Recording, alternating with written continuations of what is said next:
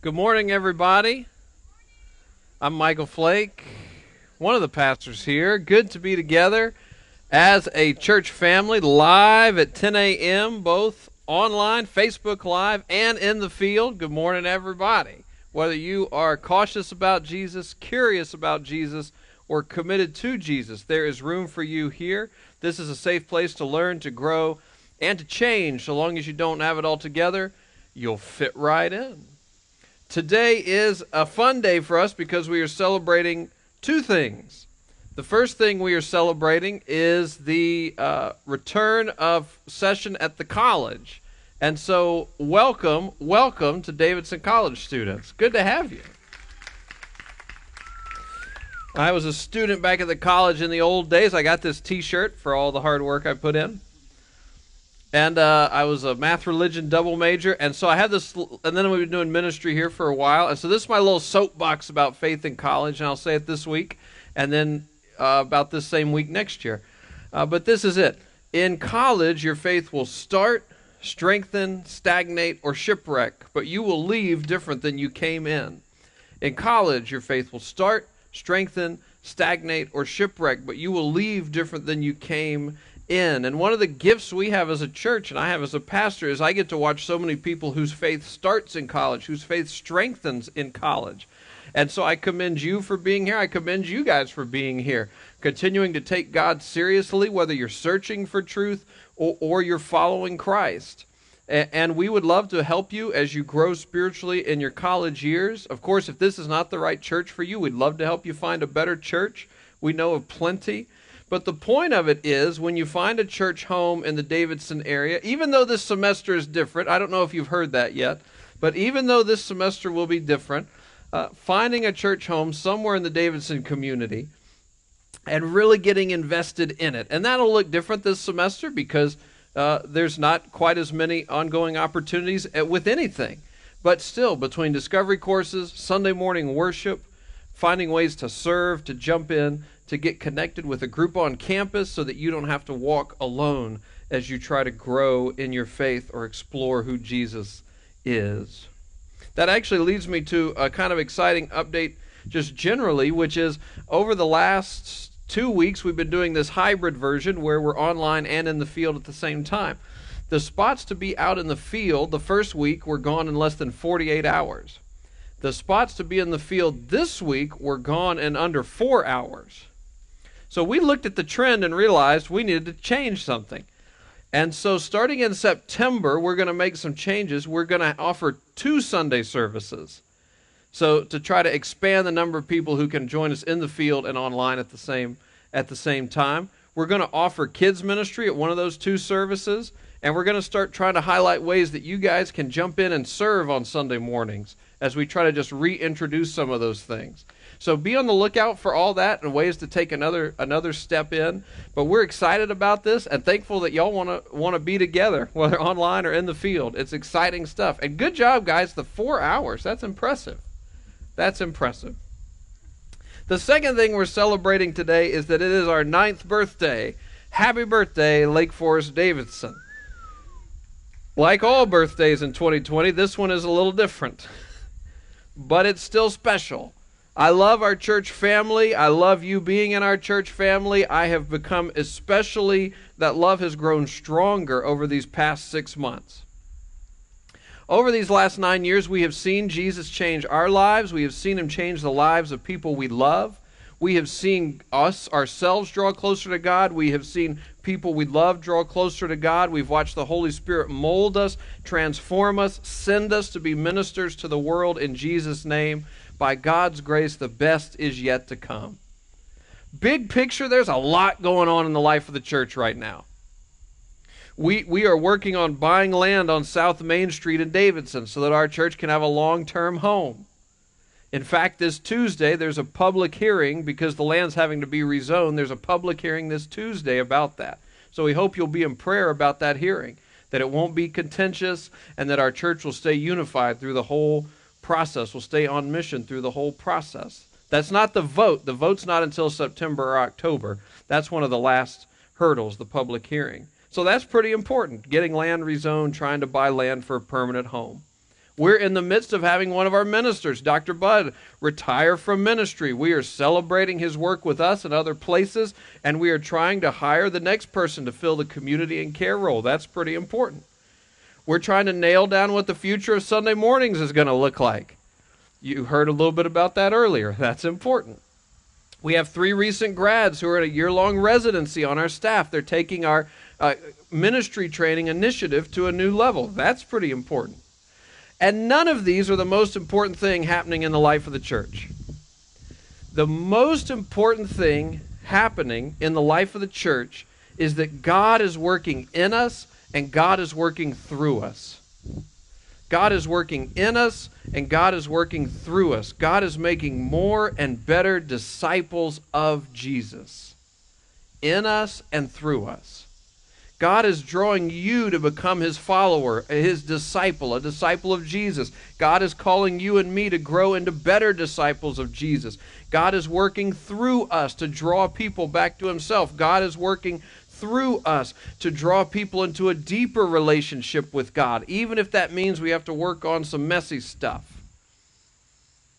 And so whatever comes in the next year, the 10th year of the life of the church, that's starting to sound official. Can the pastor of a 10-year-old church still eat at the Taco Bell is my question. Yes, good. Okay, I'm glad to see that.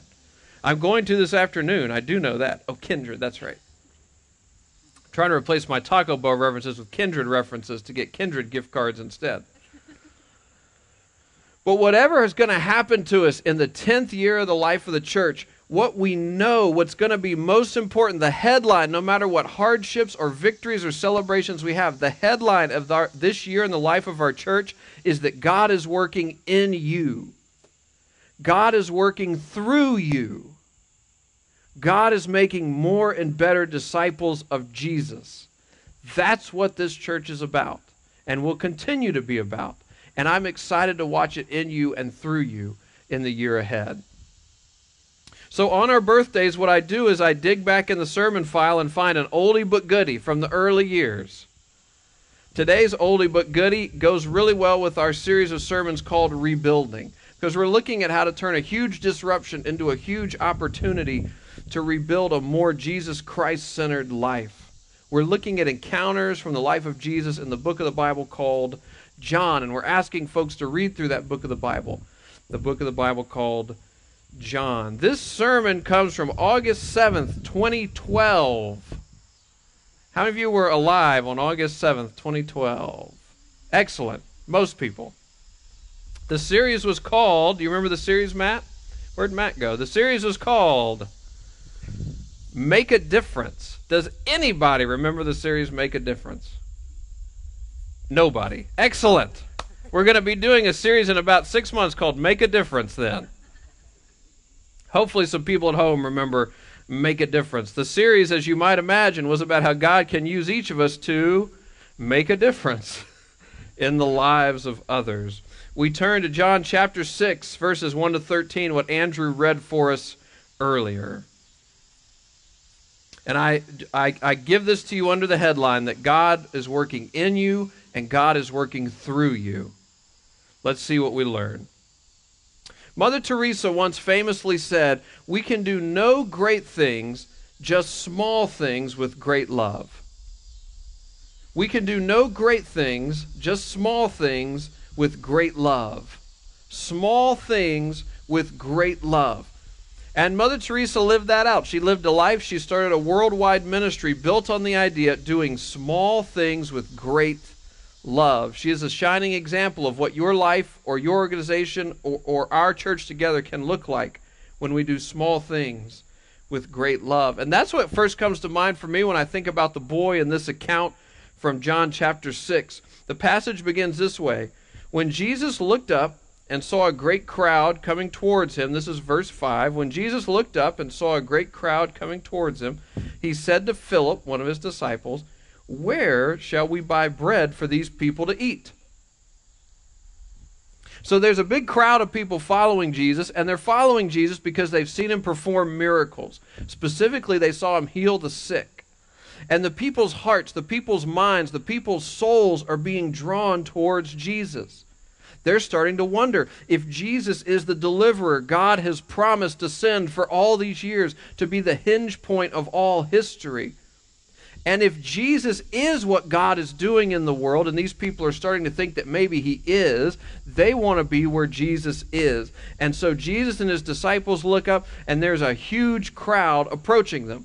Jesus looks to his disciple Philip and says, "Philip, where are we going to find food to feed all these people?" Now, Jesus already knows what he's going to do, but he's going to teach his disciples as the plan plays out. So the disciples start to have what I'll call kind of a panicked work session to figure out how many people are there and how much is it going to cost to feed them. They get out their little abacus or abaci or whatever a multiple of abacus is, and they're doing all the sums and trying to figure out. Somebody looks at the giant crowd and says, I'm thinking 4,000 or 5,000 people. I don't know. So they're doing their little panicked work session. Verse 7 says, Philip answered him, "It would take more than half a year's wages to buy enough bread for each one to have a bite." Okay, so Philip this is an important theological term. Philip is freaking out. He sees where Jesus is angling, and he doesn't see how it's going to work. Have you ever been there? Have you ever been there with Jesus? Where you see where he's angling, but you don't clearly see how it's going to work, or if it's going to work. What Philip does is he knows just enough about Jesus that he doesn't tell him no. He doesn't tell Jesus, "No, Jesus, we're not going to do that. No, Jesus, we can't do that." Philip says something more like, "I don't see how we're going to be able to do that." Philip shows us, though, that there is a difference between telling Jesus no and telling Jesus, "Well, maybe." And that's an important difference between an outright no and a, "well, maybe." And in the midst of the impromptu planning that the disciples are doing, one of the other disciples, Andrew, comes over and gives his own version of, "well, maybe." And it sounds like this, verse 8. Another of his disciples, Andrew, Simon Peter's brother, spoke up. "Here's a boy with 5 small barley loaves and 2 small fish, but how far will they go among so many?" So Andrew's joining Philip to reemphasize Philip's point. Jesus, we know you're God and all, but we don't see how this is going to work. And yet, in the midst of all this calculation, this is when the camera shifts. It cuts to this boy. He knows that Jesus has healed the sick. His heart, his mind, his soul are being drawn closer to Jesus. Could this be the deliverer God has promised all these years? Could this be the one my parents have told me about since my earliest days? This boy has some food. We can use it, but what difference will it make?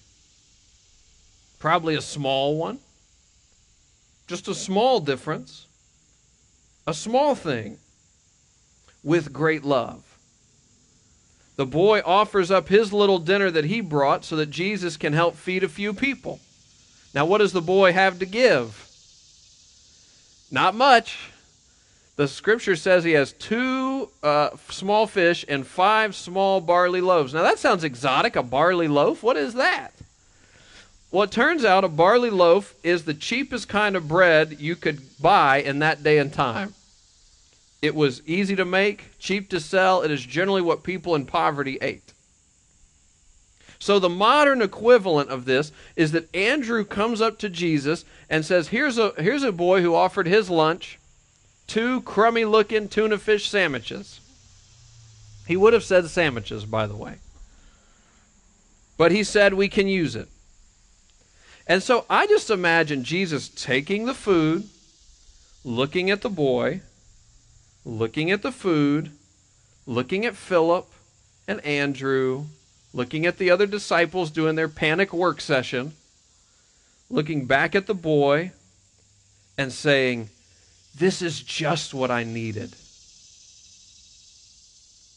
Jesus said, verse 10, "Have the people sit down." There was plenty of grass in that place, and they sat down. About 5,000 men were there. Jesus then took the loaves, gave thanks, and distributed to those who were seated as much as they wanted. He did the same with the fish. So the boy didn't have much to give, just in our modern equivalent, 2 crummy-looking tuna fish sandwiches. But in the hands of Jesus, his small gift made a difference in the lives of many people. The boy was generous. He gave what he had for the sake of others. Don't you imagine that of the other thousands of people there, at least one other person had brought something to eat? At least one other person had something that they could share. But it was this young man alone who offered what he had. He was generous, willing to serve, let other people experience love through his small act of generosity. So the boy was generous, but he was also smart, because he trusted those gifts into the hands of Jesus. The boy could have just started to distribute what he had out to people, and it would have fed a couple people. But he was beginning to realize that his heart, his soul, his mind was being drawn closer into Jesus, that his little gift in his hands versus his little gift in Jesus' hands is what would really make the difference. And so he trusted his gift into the hands of Jesus, and because of that, thousands of people ate. Thousands of people were filled. Jesus took this small gift and did something miraculous with it. So that in verse 12 we learn, when they had all had enough to eat, he said to his disciples, "Gather the pieces that are left over. Let nothing be wasted." So they gathered them and filled 12 baskets with the pieces of the 5 barley loaves left over by those who had eaten. As miracles often do, this miracle had a profound impact on the people there. It had a profound impact on Jesus' disciples, so much so that it gets recorded in all 4 books of the Bible about Jesus, the Gospels, Matthew, Mark, Luke, and the one we're reading right now, John. You might think, well, I'm sure there's a huge list of things that's included in all 4 Gospels. No, it's actually a very small list. Jesus' crucifixion, Jesus' resurrection, and a handful of other things. One of them is this passage, often called the feeding of the 5,000. It had such a profound impact on the people there to watch Jesus take this boy's little small gift and multiply it and multiply it and multiply it, that when people sat down to write about the life of Jesus, everybody thought you had to throw this one in there. And after the great miracle, there were 12 baskets full of leftovers. Why is that interesting? Because there weren't 12 baskets to even start with. How many of those do you think Jesus gave to the boy to take home? This is one of my questions I want to ask one day. If I ever get like to see maybe the Pope or whatever, maybe he knows. When I meet Jesus, I got questions. And he's going to say, do they really matter now? Okay, no, not really. But this would be one I would want to ask. How many did he give to the boy to take home? We don't know. We know the boy would have left with a full stomach, but what did the boy receive in the moment? Possibly nothing, and possibly more than he gave. He may have walked home empty-handed, or he may have walked home with more food than he took in the first place. We don't know. People will often say that you should help others, serve others, love others, because you will get back more than you give. And I have found that to be true. Sometimes. Sometimes. But the point is not necessarily what the boy got in return. The boy trusted his dinner into Jesus' hands because of what it could do for others, not what he was going to get back out of it. He trusted his dinner into Jesus' hands because of how much he was coming to trust Jesus. He did a small thing with great love, not for himself, but for the sake of others. And just imagine how this story played out. That for one little child, that may have been all she ate that day. That maybe one person took a basket of leftovers back to their village to feed elderly people. That someone walked away saying, you know what? I think I'm ready to let go of the life I envisioned for myself and follow Jesus. Look what he just did. What was the first ripple in that pond? It was a little boy being willing to part with his lunch. Small things done with great love. Small things done with great love. A child who trusts a small gift into the hands of Jesus. So I'll just try to make the sermon as plain as possible, okay? In case you have missed the point of the sermon thus far, it is this.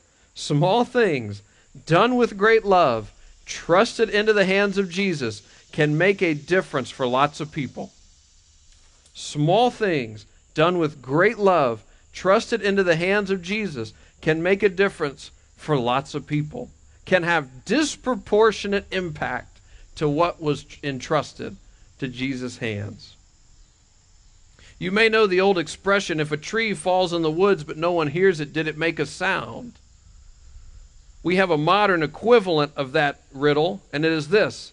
If I do something and don't put it on social media, did it really happen? And in a world like that, it would be possible to overlook the value of the little things.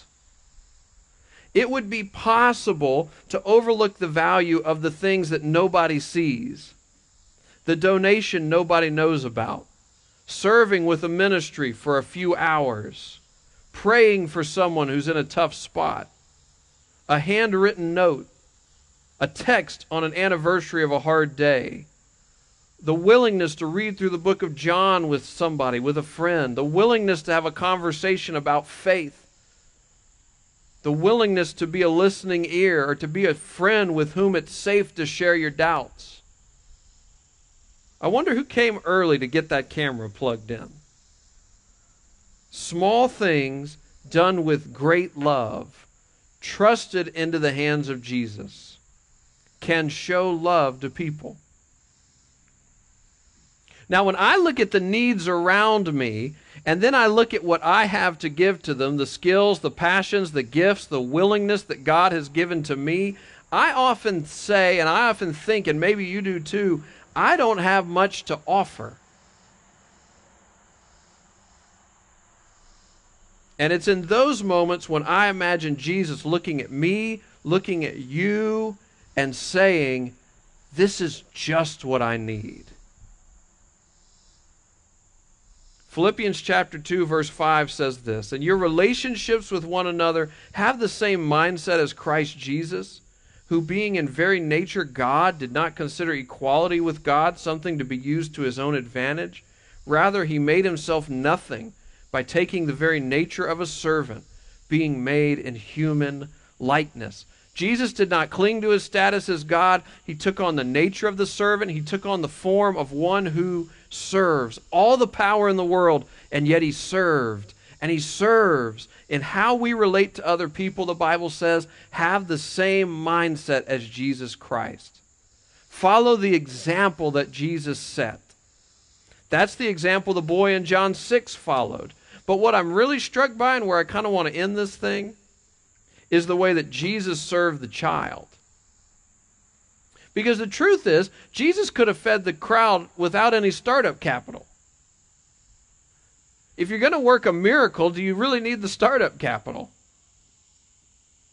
But the God of the universe took on human flesh, walked in this dust, had compassion on a huge crowd, and then received the gift of a little child in order to miraculously feed them, thus letting that child participate in the work that Jesus was already going to do.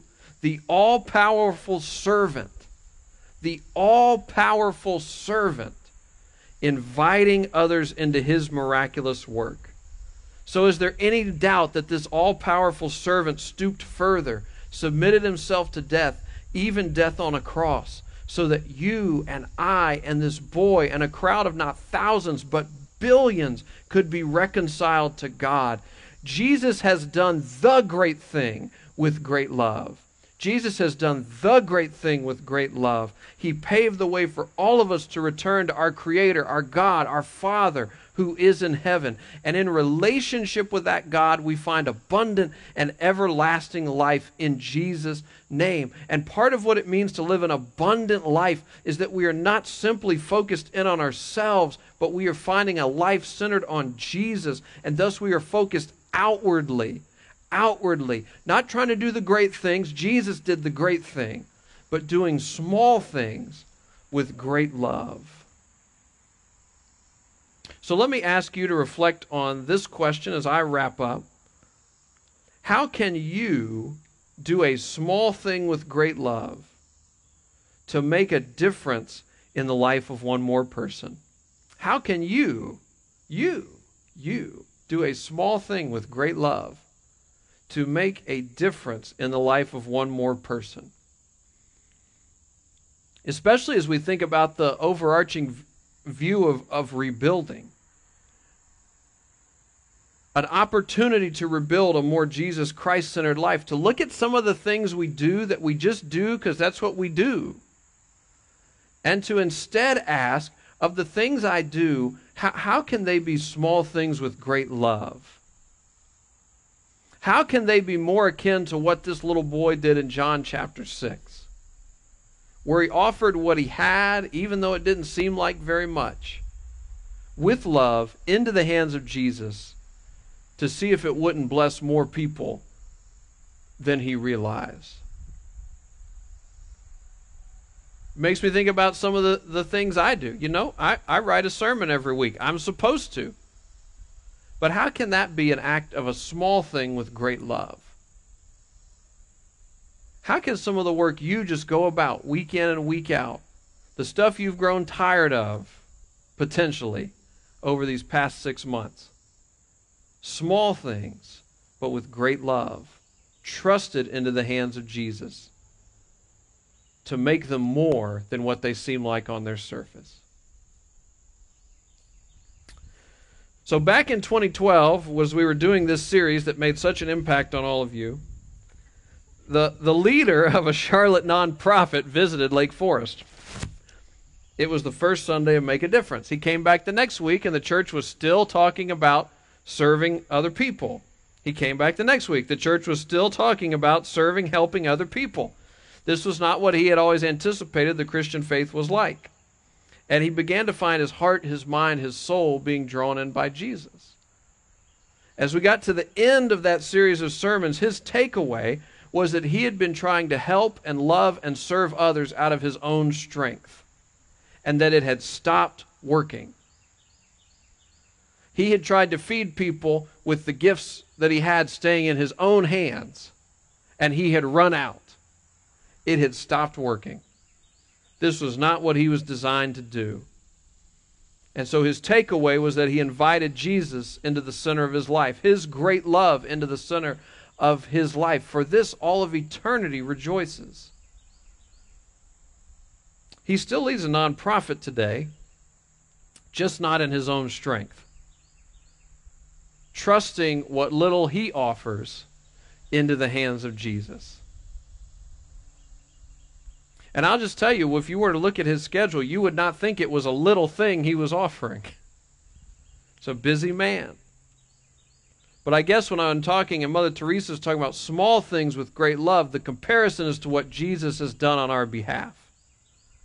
And in light of what he's done, the great thing, we do small things, but with great love. Let's pray together.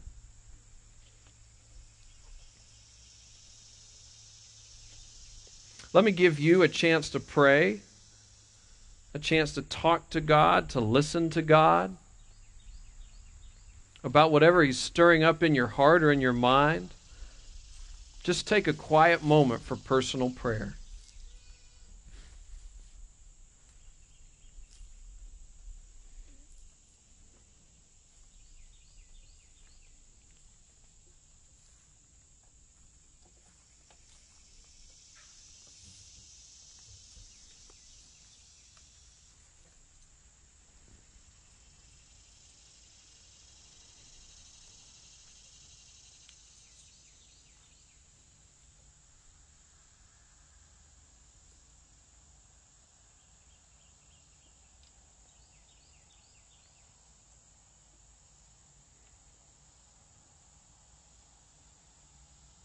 Lord, I thank you for our church family. I thank you for the 9 years behind us and the many years before us.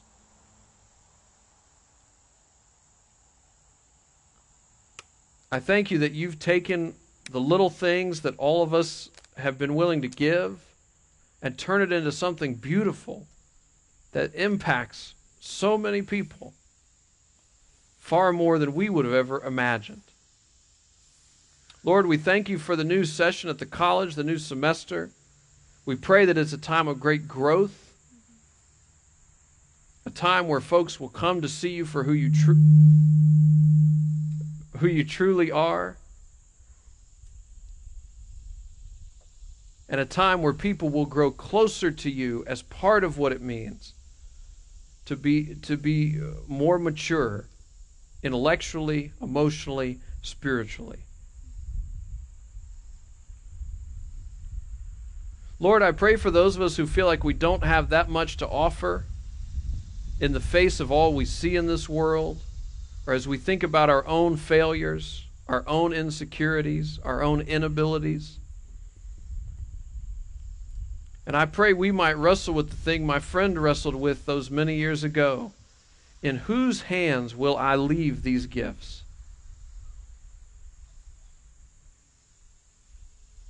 Lord, I pray we will be people who do the work that we do, but as small acts done with great love and entrusted to you to bring about far more impact than we could have imagined on our own.